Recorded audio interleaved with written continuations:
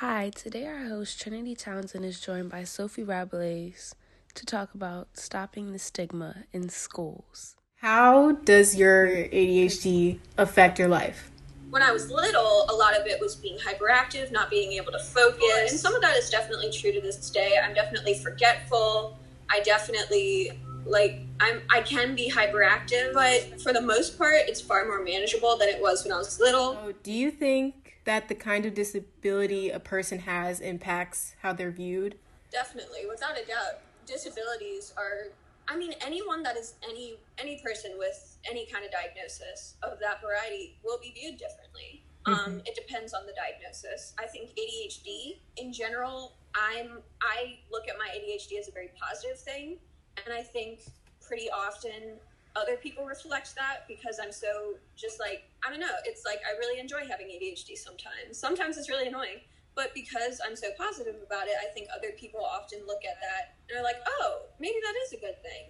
So, in that relation, and especially ADHD in general, it's not really viewed as a bad thing as much as it used to be. OCD, schizophrenia, Tourette's, any kind of neurological disease is often viewed as a challenge or something to be fixed, when a lot of people are very happy with their diagnosis, or have learned to work with it and have learned to live with it, and it's not necessarily a curse. So. Do you feel that people ever judge you, like when you're walking around or when you tell people that you have ADHD? Do you feel like they kind of switch or change their attitude towards you? I think it really depends on the person, because like I said earlier, a lot of it is I'm a very positive person about having ADHD, so a lot of people are very relaxed about it.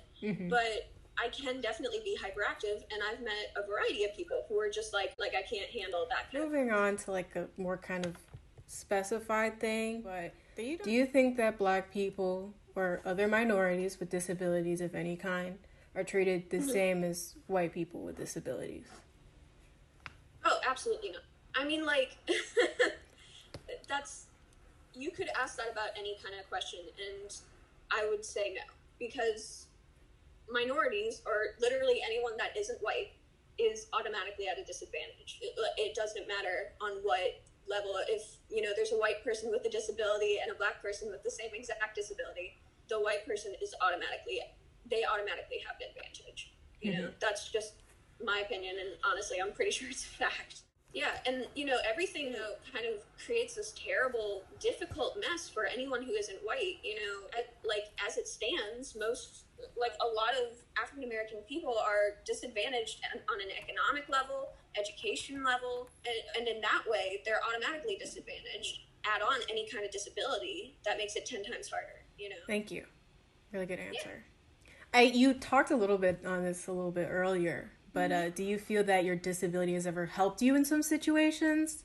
It can be really helpful in some aspects. I think, not to say that ADHD is my entire identity, but I think it's really helped create who I am today, because I think not every single person, or not a lot of neurotypical people, will even have the same experience that someone with a neurological disability would have. So I know sometimes my hyperactivity can get me into situations that wouldn't happen for other people, or my high sensitivity wouldn't, it would get me into situations that other people wouldn't get into.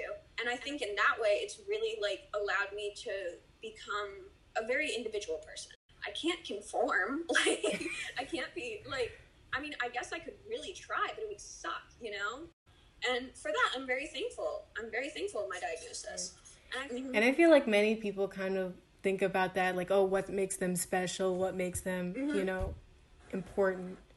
And even though you said, yourself, it doesn't you don't identify as a person with ADHD, I think it's very interesting that you have that sort of special thing that helps you in everyday life, but also, kind of hold you back. Yeah. What do you think is the best way people can make a good environment for those with disabilities? Just being aware that there are other people that exist who aren't exactly like you. So there's a lot of tunnel vision when it comes to people with disabilities, just oh, I'm just going to put stairs here. And you don't think about putting a ramp because someone in a wheelchair might need to go up the stairs, and it's very and it's not purposeful for the most part.